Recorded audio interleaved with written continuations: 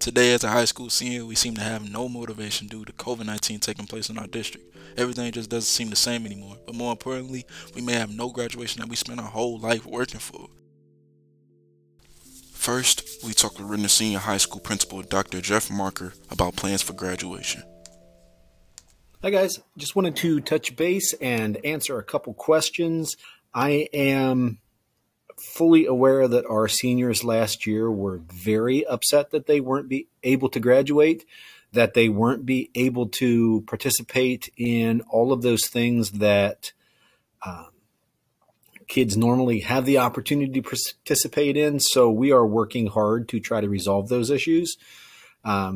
We plan on having our graduation ceremony at Chaffetz Arena, but realistically, we are also working very hard to be sure that we have alternative plans set, and we have already begun working through that process to have them be ready. Meet Rittner Senior Mari McKinney. We asked her about why a graduation ceremony is important to her. How do you feel about not having a graduation ceremony? Probably. Now that right there, that's still kind of hard to accept that if we don't have a graduation ceremony, that's kind of still hard to accept because since freshman year, that's all I've been wanting was to be able to walk across stage and show my family what I've accomplished and how far I came. But if we don't have a graduation ceremony, I won't be disappointed, but I would still like some type of recognition for the hard work that I've done over the 4 years. Of course. And I am extremely disappointed that all students, not just seniors, are missing out on the myriad of experiences, whether we're talking about just coming to school and interacting with students on a daily basis.